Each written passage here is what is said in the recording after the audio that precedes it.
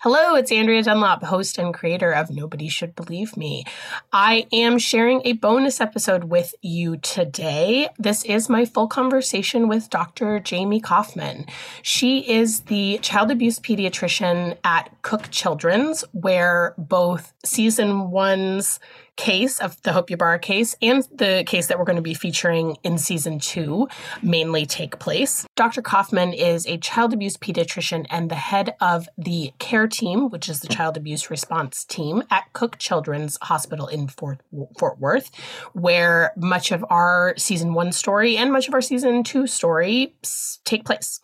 Dr. Coffman is really such an incredible expert, and she is just so down to earth and easy to talk to. So I am so excited to share my full conversation with her. You heard from her in a couple of episodes, and there is a lot that didn't make it into the episode. So if you're interested in more content like this, we have a lot of it on our Patreon. So go check that out there. There are extended interviews, lots of just bonus content just from me, and we have the complete interview with Hope Ybarra. And for many reasons, that one is not going to be shared on the main feed. So if you want to check that out, please do. If monetary support is not an option for you right now and you would like to support the show, rating and reviewing on Apple and sharing wherever you talk about podcasts is also very helpful. We are hard at work on season 2 right now and hoping to share that in early spring. I am really excited to share a whole new case. There's going to be some familiar voices like Mike Weber in that season and lots of new voices as well, and lots of new angles on this topic, as well as an update about my own story. So please keep an eye on your feed, and in the meantime, enjoy my conversation with Dr. Jayme Coffman. Many of us have those stubborn pounds that seem impossible to lose, no matter how good we eat or how hard we work out. My solution is PlushCare. PlushCare is a leading telehealth provider with doctors who are there for you day and night to partner with you in your weight loss journey. They can prescribe FDA-approved weight loss medications like Wegovy and Zepbound for those who qualify. Plus, they accept most insurance plans. To get started, visit plushcare.com/weightloss. That's plushcare.com/weightloss. This episode is brought to you by La Quinta by Wyndham. Your work can take you all over the place, like Texas. You've never been, but it's going to be great because you're staying at La Quinta by Wyndham. Their free Bright Side breakfast will give you energy for the day ahead. And after, you can unwind using their free high-speed Wi-Fi. Tonight, La Quinta. Tomorrow, you shine. Book your stay today at lq.com. When I see someone like you who's really willing to take on this issue and is creating an ecosystem that, you know, seems to be working so much better, your work means a lot to me personally. And my intention with this podcast is, you know, we're following the Hope Ybarra case and kind of doing that almost like true crime element of it. But what I really want to do is get, you know, round this out with talking to other experts about the issue and sort of in these like generalities, because as you know, people just don't understand this issue. Right. Well, it is a complicated issue. It is complicated. And it's so many layered. Oh, yes. Lots of layers to the onion for sure. Yeah. It's complicated for medical professionals, much less lay people. Right. So even the people who are the professionals who are tasked with protecting children from it are not well informed frequently and sometimes not informed at all. That's true in certain cases. And even when you're well informed, these are such entangled, complicated medical kinds of situations that I think even for medical professionals, it's oftentimes hard to disentangle fact and fiction, right? Because the perpetrators are so manipulative and have enough knowledge base that they're really good at putting enough truth with the fiction that it gets very difficult to differentiate sometimes. Yeah, I think, you know, something that I've heard that I think is a really good thing to remind people of is that medical child abuse doesn't mean that there was never any medical issue with the child. Correct. In fact, most kids do start with some sort of underlying medical issue. And my personal opinion is that that's how the perpetrator finds out they like the attention. And then when that problem starts getting better, they need something else. And so I think that's where it escalates. But they discover they really, get a lot of positive feedback by being the superhero parent. Mm-hmm. Mm-hmm. Yeah. So explain to me what the care team at Cooks does. That's an easy question. So the care team is actually our child abuse program for our medical system. So we have an outpatient clinic, and we have a pretty big staff that's full-time, which we're very fortunate for that. We don't have to do any general pediatrics or any other types of clinics. So there's myself. I'm a board-certified child abuse pediatrician. Soon we're getting another physician this summer. I'm super excited about that. We also have advanced practice providers, nurse practitioners in our case, as well as sexual assault nurse examiners. And so we all work full-time in this clinic, along with social workers as well. And we see children that on a scheduled basis for concerns of any type of abuse. So it can be sexual abuse, severe neglect, physical abuse, medical child abuse, whatever the issue is. But we also do inpatient consults in the hospital. So if there's concern or in the differential diagnosis is some form of abuse, then they'll consult us as well, and either myself or one of the advanced practice providers would consult. But then we're also, we're very fortunate in our team in that the people that have worked together in this team have been there for years. We don't have a lot of turnover. So we have a lot of experience with dealing with the different types of abuse, but also dealing with the system. So whether it's the criminal system or the civil court system, we've got a lot of experience at that as well, working with different types of investigators, and we cover a pretty wide geographic area.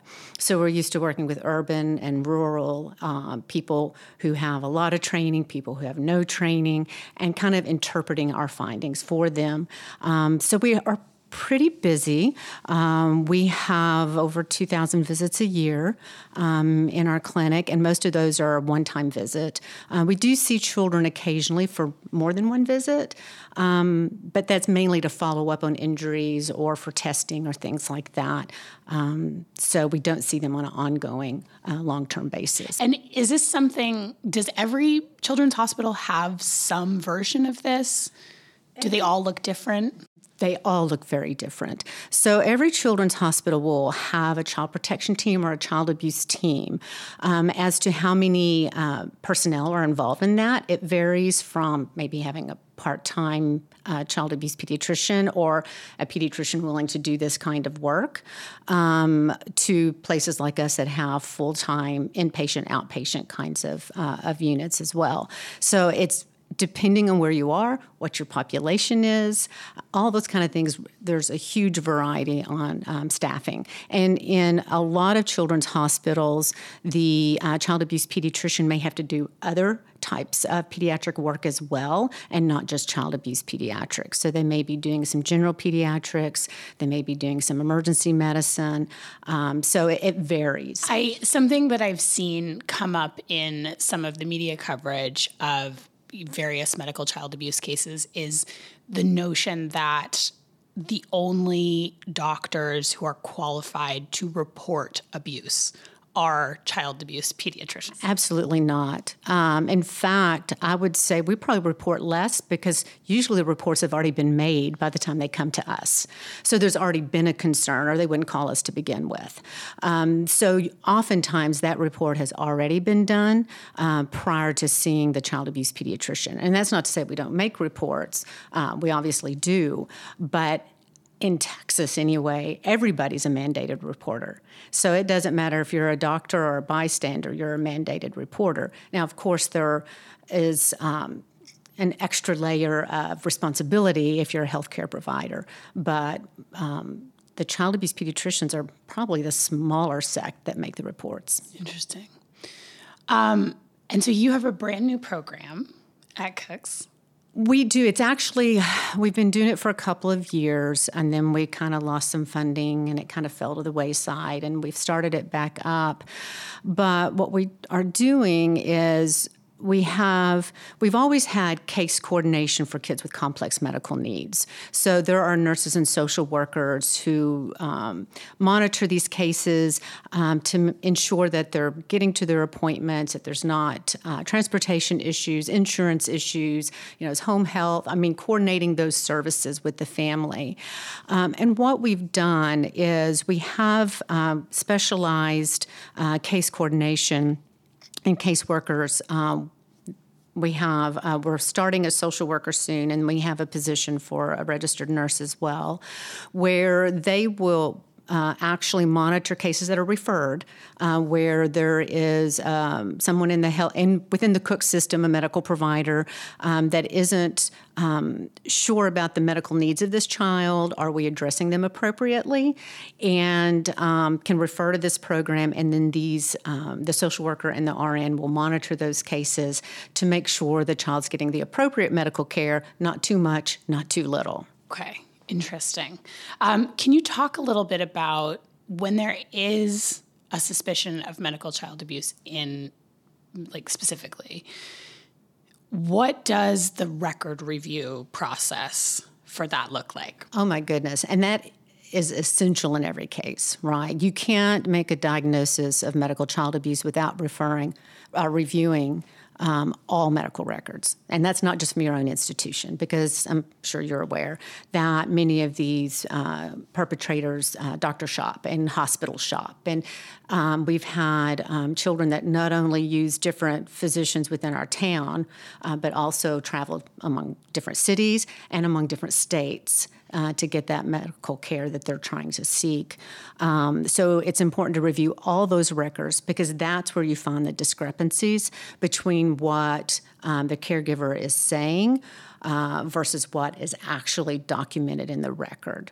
And so when you start seeing those discrepancies where they're saying, oh, this child had a brain bleed, for example, and then you review the records and they're saying the brain bleed was found on this hospitalization, you review that and you're finding, oh, there was a normal head CT scan. There was no brain bleed. So there you find that's a falsified report of a medical condition that isn't true. And so you're looking for those kind of discrepancies in the record. And then once you start looking for that, then you let the medical providers know, well, this is a discrepancy, that this isn't really the truth, because these diagnoses get perpetuated in the medical record. So if a mom says that, or a father, or whoever the perpetrator is, it gets put down as one of their diagnoses, and then that just gets repeated throughout the medical record, and it's not true to begin with. And there's difficulties in reviewing medical records outside of your own institution, because unless a legal guardian gives you consent, you can't see those records. And so, number one, they have to be truthful to tell you they went somewhere else, which if they don't tell you, you don't know to look. And two, they have to give you permission to look. So if you don't have those two things, you're not going to even know the care that's done elsewhere. That's just so complicated. It's super complicated. And to review these records is usually thousands of pages of medical records, because you can't just review the doctor's notes, right? There is so much within the nursing notes, telephone calls. All those things have to be reviewed. It's every single notation. And it can take well over 100 hours to do all that. So, and of course, insurance doesn't reimburse for any of that time. So how do you do it, right? How do you have time to do it? How do you fund something to where people can review those records and then find out, is this just an anxious parent who comes to medical care for every sniffle, right? Which that happens, especially new moms and things. You don't know what's normal and what's not normal. And obviously, there are anxious parents out there. There are children with truly complex medical problems that are getting appropriate care. And then there are situations where a caregiver is lying or inducing illness. And in all that quagmire of information, you have to figure that out. So what would you say to parents who see some of these headlines about cases and see some of the media coverage, and their understandable visceral reaction is, my God, what if I was in this situation where I had a child whose I knew in my gut something was wrong, and I wasn't getting, I either wasn't getting good care, or it was taking a long time to figure out a diagnosis, and I was just trying to advocate for my child, and someone accused me of abuse. I think that that's a really visceral fear for parents. Oh, yeah. So what would you say to parents who are hearing some of these stories and having that fear? And I totally understand that. I mean, I can understand that, especially for parents who do have a child with complex medical needs, that would be a fear. But number one, we don't want it to be abuse.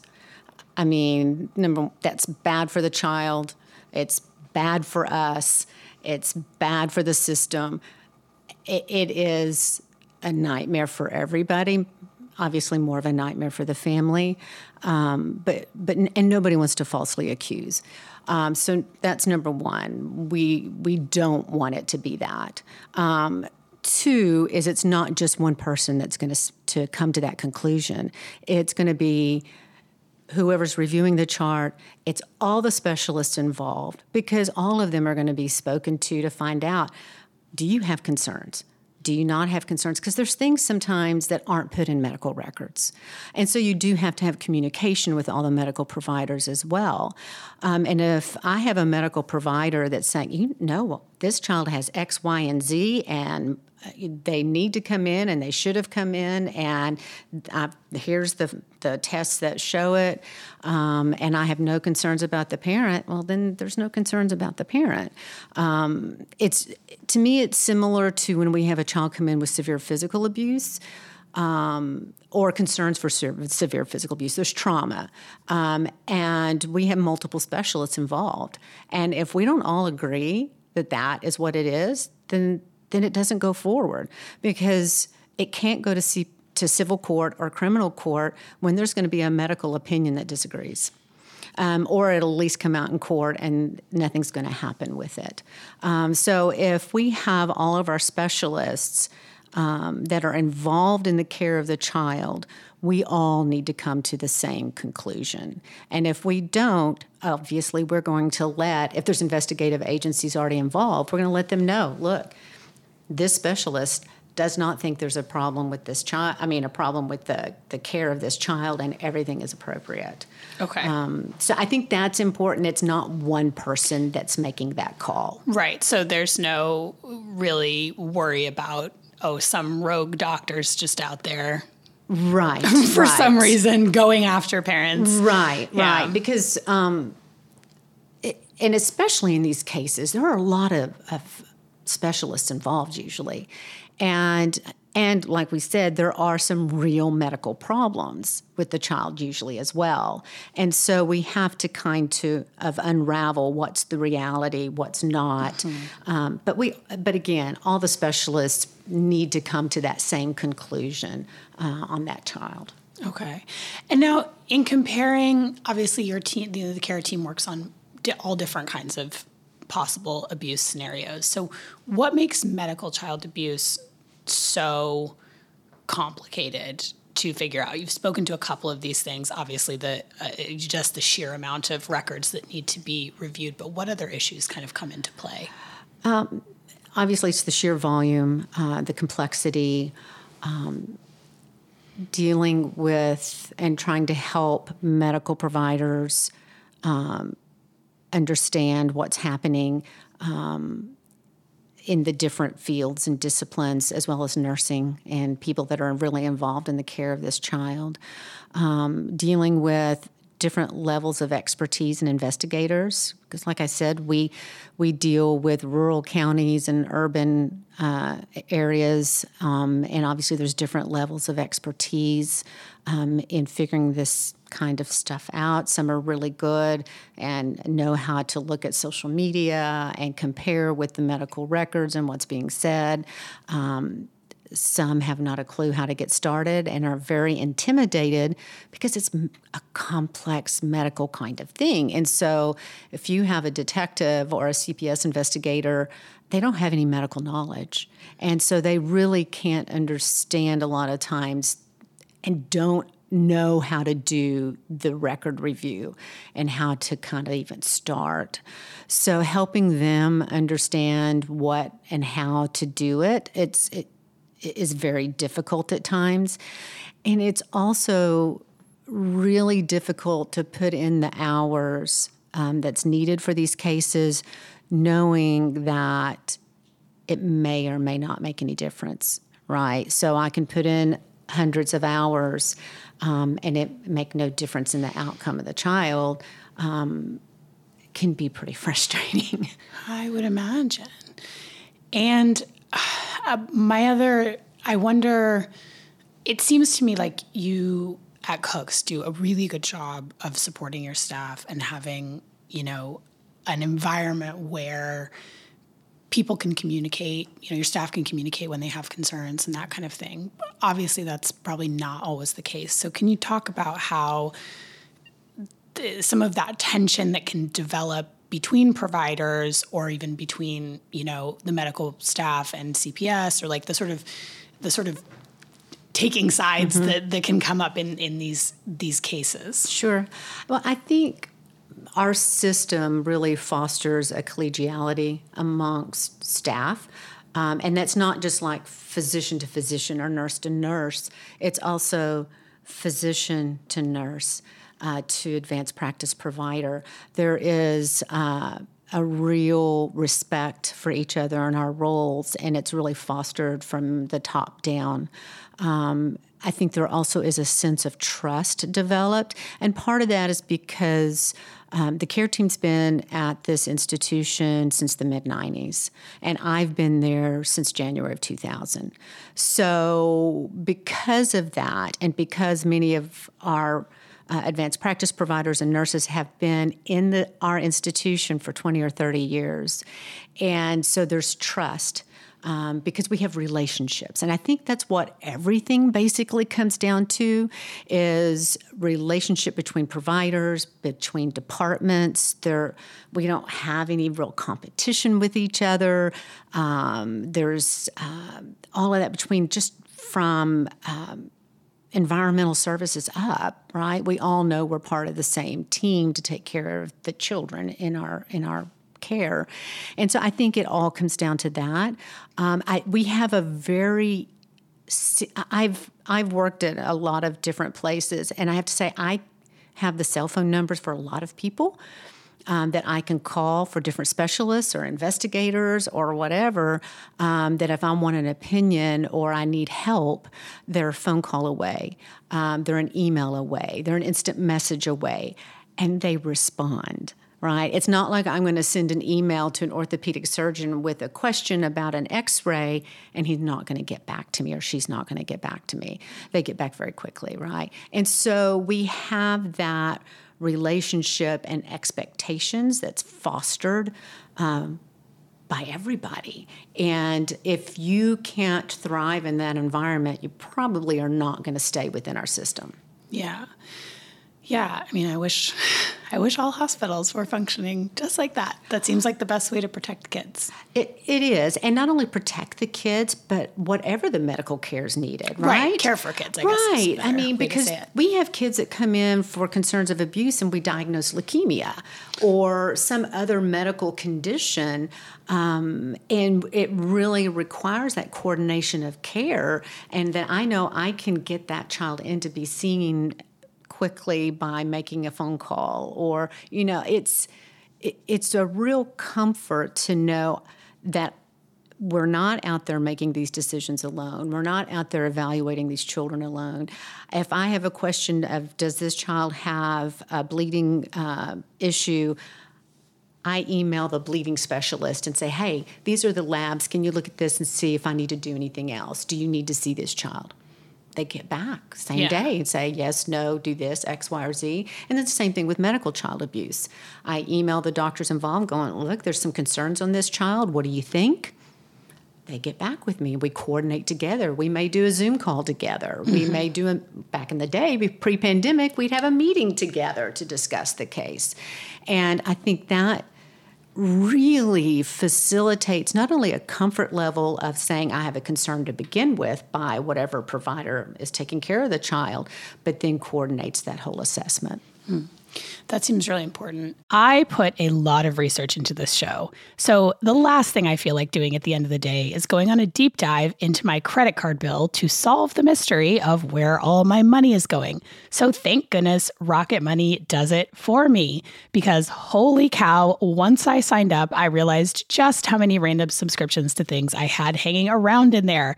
I had subscriptions to streaming platforms where I'd watched exactly one documentary a year ago, apps that I started a free trial for, and by far the biggest category for me, local newspapers in places I do not live that I needed to access for research. Because as much as I love supporting local journalism, I do not need or want to know everything that's happening in Central Florida, you know? Rocket Money is a personal finance app that finds and cancels your unwanted subscriptions, monitors your spending, and helps you lower your bills so that you can grow your savings. Rocket Money has over 5 million users and has saved a total of $500 million in canceled subscriptions, saving members up to $740 a year when using all of the app's features. I immediately got rid of several $100s in old app subscriptions, newspapers, and other ephemera that I honestly don't even remember signing up for. So stop wasting money on things you don't use. Cancel your unwanted subscriptions by going to rocketmoney.com/nobody. That's rocketmoney.com/nobody. rocketmoney.com/nobody, and we will have that in the show notes for you. Remember that using our offer codes lets our advertisers know you're listening, and it's a great way to support the show. I wonder if you could talk about, I think something that it seems to me gets really lost in the whatever conversation there is happening about Munchausen by proxy, which is, I'm using that term because that's the most known one. Right. Obviously, we are going to, on the podcast, sort of differentiate between this is medical child abuse, this is the psychiatric disorder, et cetera. Right. But I think with, Munchausen by proxy is an issue in medical child abuse. I think people forget that the doctors involved are human beings sometimes. I think that we have sometimes this preconceived notion of doctors as these very sort of Mount Olympus figures where they're not affected by any of this. But obviously, that's not true. And I would imagine that for a doctor that is working with a family where there does turn out to be medical child abuse, I mean, usually they're spending a lot of time there because the hallmark of these cases is that they're spending a ton of time at the hospital. And from everything I've read, a lot of times these perpetrators can be, they often do appear very loving. They can be very warm, very charming, very good at sort of building up those alliances. And so I would imagine that for the doctors who've discovered that they were being used as a tool to abuse a child, that must be absolutely devastating. It is. And I think when, especially maybe the first time it happens to you, you start to rethink everything, right? So you're going back and looking at every child, every diagnosis. Did I do this right? Did I do that right? Because, we go into medicine because we want to help, not hurt. And that is the goal of every physician, is to help this child to be the best that they can be. And to realize you may have harmed a child is heartbreaking, because that is the opposite of what you want to do. And then there's the betrayal by a parent who you've trusted to tell you the truth about their child, and that you trusted that they loved their child to take care of the best they could. And so then it makes you look at what everybody's telling you. And so you get a little jaded sometimes. And then, and that's usually immediate, and after some time passes, and then you can get back to your normal, like how you care for children. But it is difficult. And I think also, because we're physicians and we unfortunately do some, get sued sometimes, I think there's the issue of Did I do something wrong? Was it malpractice? Did I make the right decision? Why did I make this decision? Let me go back and relook at it. If I had this information, would I have made a different decision? And so I think it makes them really second guess their medical decision making for kids, and which is a shame because they usually made the right decision based on the information given them.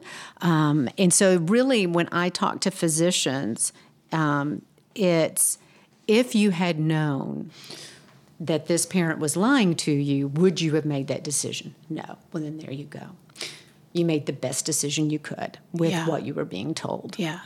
And I think sometimes people who are not as close to it don't completely understand how reliant doctors are on what the parent is telling them, especially with really young children. Well, but you can't do your job any other way. No, we're totally dependent. So if you have a nonverbal child, obviously everything comes from the parent and what you can see. And then realize they're in your office for 15 minutes. Right? So we know that what happens at home may not happen in front of us in the office, right? Because they're there for such a limited time. So we're dependent on the parent telling us, well, what did happen at home? Can you describe it for me? Whether it's vomiting, whether it's seizures, diarrhea, whatever it is, describe it for me. And so we're dependent on that information. And even with older children, they're not always the best historians about themselves. They don't want to be there to begin with, usually. And so even for children that have true medical conditions, they don't tell us everything. I mean, if you're counting on a 10-year-old to give you an accurate history, that's probably, for most 10-year-olds, not going to happen. And so you're dependent on the parent then. And 99% of parents do give you accurate information and give you the best information. So how do you figure out what's the 1%? And besides looking through medical records and doing all of that, everything that's involved in an investigation, are there sort of red flags that you like your staff to be aware of? Yes, and that's usually how they get reported to us from other medical providers. It's when things don't make sense, right? So it's whatever the symptoms are, and then whatever test you're performing or the physical exam, it's not matching.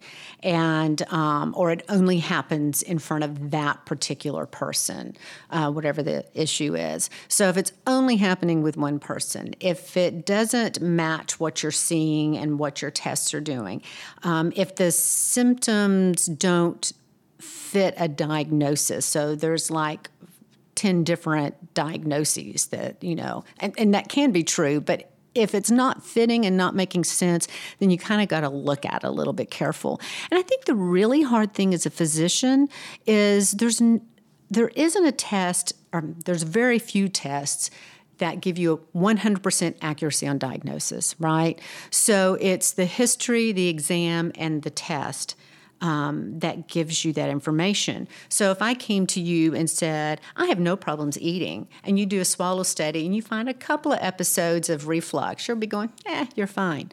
If I come to you and say, man, I am vomiting, I've got this indigestion, I've got burning in my throat, and I have a couple of episodes of reflux on the test, you're going to be going, oh, it's reflux. So it's putting the whole thing together, not any just one thing. And that's where when they fabricate the symptoms, it leads you down the wrong path to the wrong diagnosis. And I wonder if you could talk about something that you said that sort of stuck in my mind about the idea of how much sort of work and resources and manpower it is for a hospital to look into a possible case of medical child abuse. And then how disappointing is probably a really light word for this, but then when that then gets ignored in family court, or it falls apart in one of the other dozens of ways that it can fall apart. And I would imagine that there's many times where the medical staff knows that abuse is happening, and then those children remain with their guardians. And usually don't come back to our institution, right? So you don't know what's happening with the child and how they're being cared for. You don't know an outcome. Is the child okay? Are they not okay? Are they alive? Are they dead? You're never going to know because they disappear from your system at that point. And so I work with the different systems, Child Protective Services, law enforcement a lot, so I understand why things fall apart sometimes. And I even though it's disheartening and disappointing, I understand it better than other people within the medical system do, and they get totally frustrated because they don't understand, why is this person not arrested? Why is this child still there? I don't understand. We said this, we wrote an affidavit, and it still didn't help. And they don't understand, and it's hard, but for those of us that stay in this work, you have to learn to kind of let it go and move on to the next child, because there's so many that need help. And that the fact that you couldn't help that one is awful, but let's see if we can help the next one. And then learn from it. What do we need to do better? What do we need to document better? What can we learn from that particular case that we need to improve on? And that's kind of a quality improvement thing. Do we need to do a better case review? Do we need more information? Do we need other specialists involved? Do we need to figure out another system to protect? And I think that's how our program kind of came to fruition, was because we were trying to figure out a quality improvement process that would help with these cases. So really just making those systems better in a holistic way. Correct. So I'd just love to kind of know from you, like, what do you think needs to happen to move this issue forward? I realize that could be like a 3-hour-long answer, but I guess from your perspective as a medical professional. Obviously we need more people that know how to do the records review, right? Whether you train people to do it, it doesn't have to be a doctor, right? I mean, but having the staff at the different institutions that have the time, because again, this is a non-reimbursable position or positions that can do this kind of work and give it the time it needs. So it's training within the medical system, dollars within the medical system to look for it. There's also training for the different protective services in Texas, Children's Protective Services. Law enforcement in most jurisdictions do not take these cases at all. And there's... Sorry, when you say they don't take them, they don't investigate, they don't prosecute, they don't... In a lot of jurisdictions, that never happens. What does that mean for... So I'm trying to sort of put together... I understand that a lot of them don't know what they're doing when they take the cases, but you mean they just say, nope, we're not going to do anything about this? Or I don't have anybody to do it. It sits on a desk. The DA is not going to take it. Why am I going to put hundreds of hours into it? The DA is not going to take it anyway. So that doesn't happen, because if the civil side, if the family court side can't protect the kids, there are times that we need the criminal justice side to help protect the kid. And so when both those systems don't work, then we have unprotected children.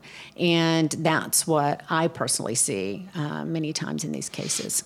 And I think something that there is hard for people to wrap their heads around this issue is sort of this question of, is this a psychiatric issue where the mom needs more support, or is this criminal abuse where the mom belongs in prison? And obviously I don't know that it's an either or dichotomy, but I do think there's this strange tension with these cases between civil and criminal court. There is, and I think that it's even within the medical community itself, and between child abuse pediatricians, you're going to find various opinions. Yeah. I mean, obviously the child is injured.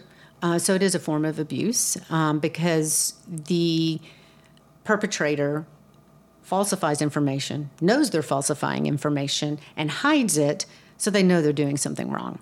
So for me, from a criminal standpoint, they know they're doing something wrong, and they know they're doing something that's harmful to their child. So yes, it is a criminal offense. Whether that person should go to jail is not my decision to make, but I do think it is a criminal offense when the child is harmed by it. And do you find that family court judges in general are knowledgeable about this kind of abuse? Not really. I mean, what I find most of the time that they don't understand is, and the question I get asked a lot is, well, isn't this just malpractice? And it's not, because the medical system, the physician, the medical provider is making a diagnosis and decision based on false information. And if that caregiver had been truthful, they would have had a correct diagnosis. And so, no, it is not malpractice because they're given false information. And I think it's really hard for people to wrap their brain around is that this doctor made the right decision, but it's still abuse, and it was still the wrong thing for this child. It has nothing to do with the medical decision made by that doctor because it was right based on the information given. Yeah. But it's because the caregiver lied. Yeah. And so I think that's hard. And then the judges do tend to focus on the psychiatric part of it, and they'll oftentimes do a psych eval on the parent, and it comes back normal. Well, of course it's normal. The person's not crazy, and they can manipulate as well the person doing the evaluation. So it's not a psych eval you need. The diagnosis is made by the medical providers, right? Because it's a pattern of behavior. Because it's a pattern of behavior. It's medical care that's done that's not needed. The diagnosis is there. Now, why they did it is where you get into this kind of the psychiatric of the mom, and can she be treated, right? Can she not repeat this behavior? And number one on that is accountability and accepting what they've done and empathy for the child who they've harmed. Yeah. And something that always sticks with me is Dr. Mark Feldman has told me, he's obviously been working on this issue for close to 40 years, is sort of one of the top experts in the country. And he's told me that in all of that time, he's had 3 people confess to that behavior. So... Right, and it's not only confess, but then, because sometimes you'll get a partial little confession that, I lied about that, but I did it because I wanted to make sure the doctors understood. Well, that's not really it. That's not why you lied. Mm-hmm. And it's acknowledging what you did and the harm that came from it, and that you're the cause of the harm. Right. Full accountability looks different than partial.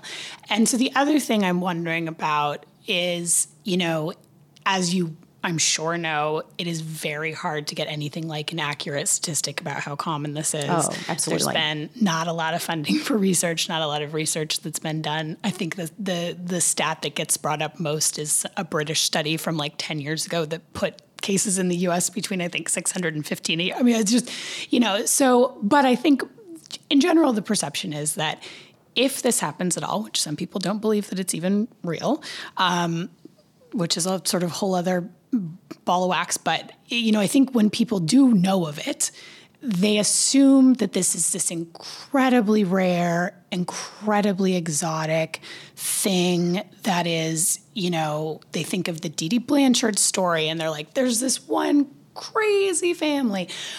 Do you think that it's as rare as most people believe? No, and I know when I first started in this role 21 years ago, we looked at maybe 1 or 2 cases a year as being Munchausen by proxy or medical child abuse.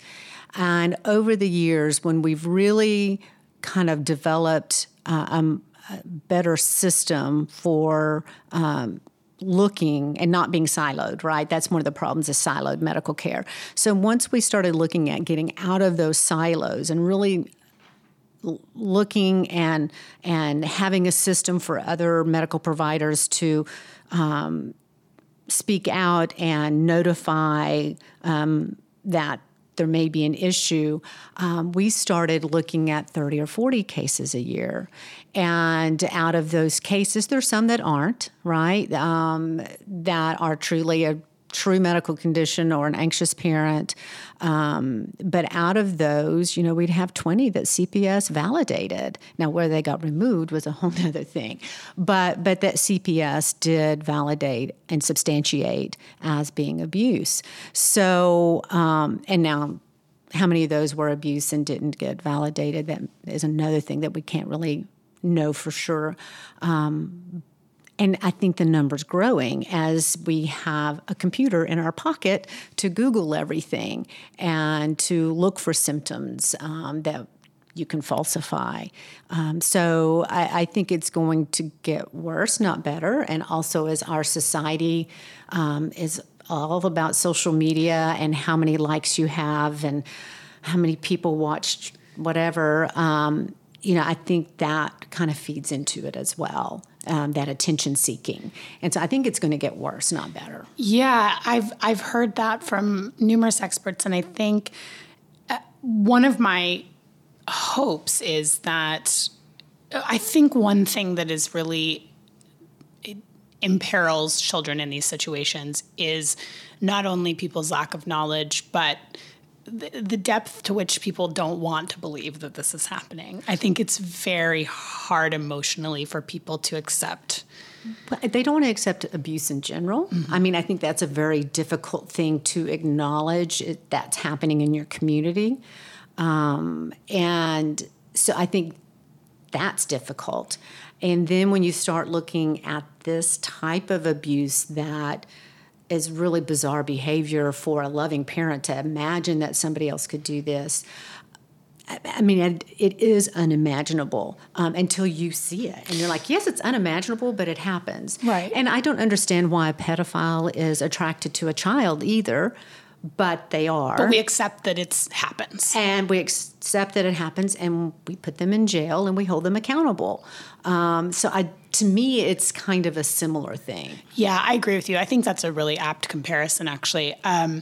My hope is, because I think part of what might help people understand it culturally is sort of understanding the why. And I think it is unimaginable as a parent until you've seen it. And even then, it's hard to sort of accept, this person's really doing it because the payoff is the emotional gratification of sympathy and being seen as a heroic parent. But I think that because of social media, because of the way it's capitalized on this in all these nefarious ways, I do think we're getting a little bit better at understanding how affirmation and attention does behave like a drug.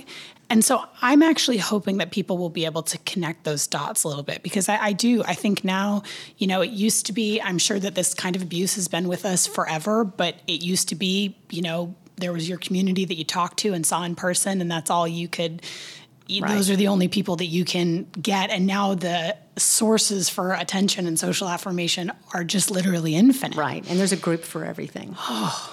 And now you can do things like GoFundMe and fundraising, and oh my Lord. There's benefits to, you can get paid to stay home and take care of your medically needy child, and your mother can get paid to stay at home to take care of your medically needy child. Yeah.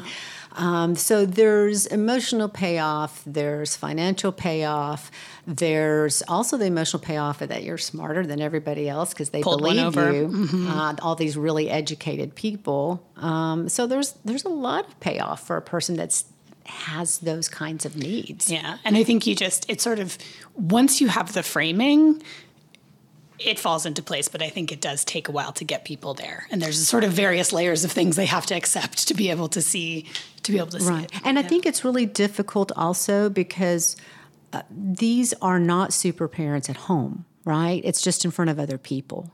What we find is when you look in the home life, these children are often neglected, left in a room, and really aren't getting the care that even a healthy child would get. Because unless they're getting that payoff, there's not a reason to be the super parent. Right. And so these children often are neglected or physically abused or other things happening to them when they're in the home. That's heartbreaking to think about, and I think it is good for people to understand that disconnect, because I think it is that lack of bond and lack of empathy, because otherwise you wouldn't be able to do that to your children if you felt the normal empathy that a parent feels for their children. There's absolutely no way most of us would throw ourselves in front of a bus for our children. And, rather than let them be harmed. So, well, thank you so much. Is there anything else that you wish I had asked you, that you would like people to know about this issue, that would, my intention here again is just to really humanize this and build out as much as I can. So we spend a lot of time on the medical professional side, but I think families see it a lot too.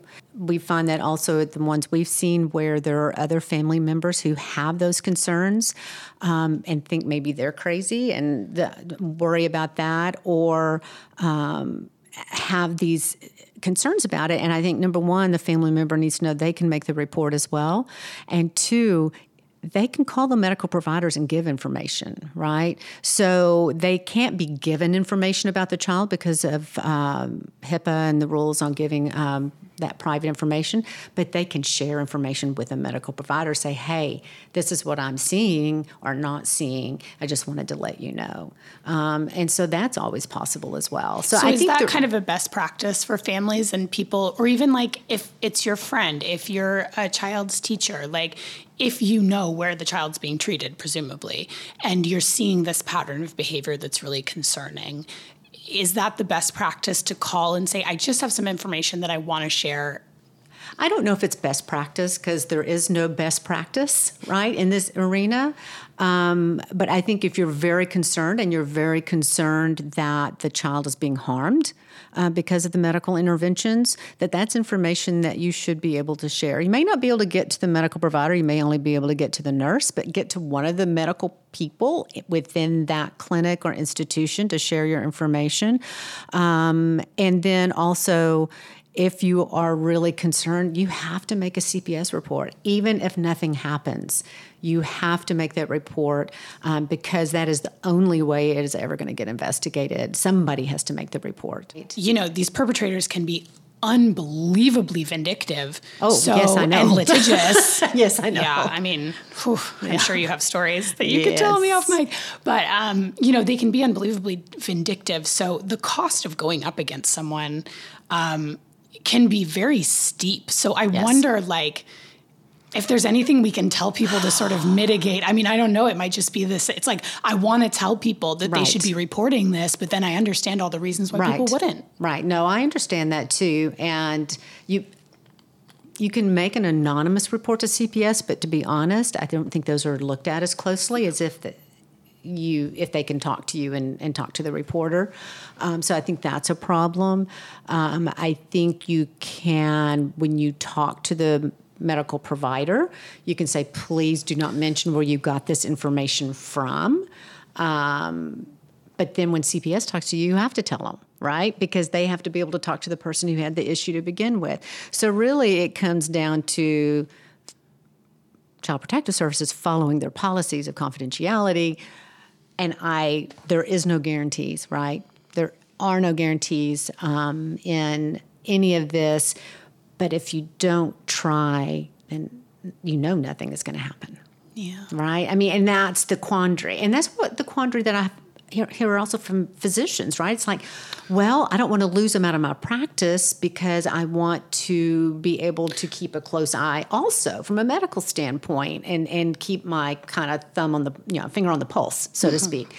And if I make this report, they're going to leave my practice, which usually is what happens. But then I'm like, how? It's a catch-22. You need an investigation. You pray that you've got an investigator that's educated, right? And you pray that it happens right. And I can tell you a lot of times it doesn't. In fact, most of the time it doesn't. But it may be that fourth report or that fifth report where it finally is done right, and you're able to then protect the child. So I think it's like just staying with it and report and report and report until something finally happens before something bad to the child happens, right? Because it does carry a pretty high mortality rate. And so, and not to mention morbidity with all the chronic issues that these children face. But definitely something before things can't be turned around. Yeah. Common misconception about medical child abuse perpetrators is that was perpetuated, I think, partly by some of the media, such as Sharp Objects and The Act, that really put this on a lot of people's radar. I think there's this idea that these women are all going to be, and I say women because the vast majority are mothers of children, that these women are going to be so outwardly disturbed seeming that people would notice them from a mile away. So can you talk about whether that's true or if there is a typical presentation of this kind of perpetrator? No, that's absolutely not true. And that's why they they aren't found out for years, usually. I mean, it's usually several years of medical interventions, unneeded medical interventions before anybody even suspects, right? So these are very normal parents. And again, yeah, you're right. By far the majority are moms. So very normal, caring, oftentimes educated, but not always. Moms who you would never pick them out from anywhere as being anything than normal Mary Jane walking down the street. And in fact, they come across as a better parent than most. So that's why it's very difficult to kind of weed them out and figure out who's doing what. I think really what happens is these are parents who are enmeshed with the medical system, right? So if you look at the child's health record, once or twice a day, they're either in contact with a medical provider or they're visiting a medical provider. And even in our chronic, really sick kids, I mean, that can happen, but not usually. And so when you see that kind of pattern, and these are children that have what I call a positive review of systems. So whatever part of the body you ask about, there's something wrong, right? So they may come in for vomiting, but when you ask about neurologic symptoms, oh yeah, they do that too. You ask about skin conditions, oh yeah, they have that too. You ask about headaches, oh yeah, they have that too. So it's like everything you ask, there's some kind of problem with it. I mean, again, I exaggerate a little bit, but there are so many different things wrong with them that may or may not be treated at that moment.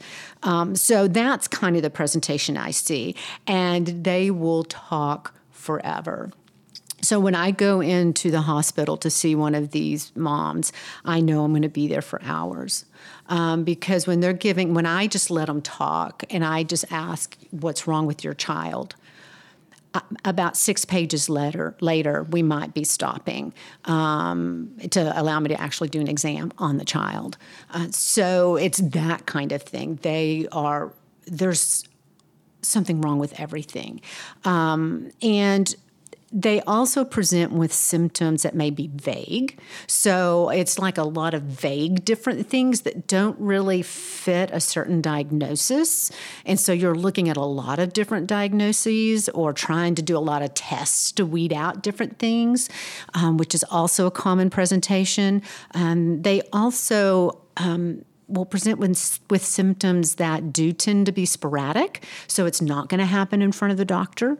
So, vomiting, but they're not vomiting at the moment you see them. They have seizures, but they're not having a seizure right there in front of you. They have autism, but they're 18 months old and kind of young to be diagnosed with autism, but, they say they've been diagnosed with autism, but the child seems very interactive, even the older ones. Or, just these kind of vague things that can look a lot of different ways. Interesting. And as you were talking about all that, I think something that is an interesting nuance about this is differentiating, because this does get so entangled with, there's medical child abuse, and that's a pattern behavior. There's factitious disorder imposed on another, which is a psychiatric disorder. And not every person who commits medical child abuse has FDIA. And there are these other reasons occasionally that you are seeing people do this. So if you are a parent who's suffering from delusions, for example, Right. or if you're, as you said, an over-anxious parent that's just hitting Dr. Google way too hard, then you might still be committing medical child abuse, because if you are over-medicalizing your child or telling doctors false information, that's the pattern of behavior. I mean, can you speak a little bit to that? And I would never diagnose a child with medical child abuse if it's a parent that's psychotic and actually believes what their child has. So whatever they're presenting, they believe it because they're psychotic. Mm-hmm. To me, that's not medical child abuse. That is a true psychiatric disorder on the parent. Once you get that treated, you'll be fine. And so they're not trying to falsify information. They are truly believing what they say. The same thing with an over-anxious parent. Even if they're coming in and getting antibiotics every other week for, a cold or whatever ear infections that they think they have, again, they're not really falsifying information. They are bringing the child in. They're not going to lie and say my child has runny nose or fever or whatever when they don't. Now, maybe they're saying their child has a fever, and once you question them, they're like, oh, no, just felt warm. Or it was 99. Well, that's not really a fever. So they're not really falsifying information in order to get treatment. So I think that for me, to diagnose with medical child abuse requires harm to the child, right?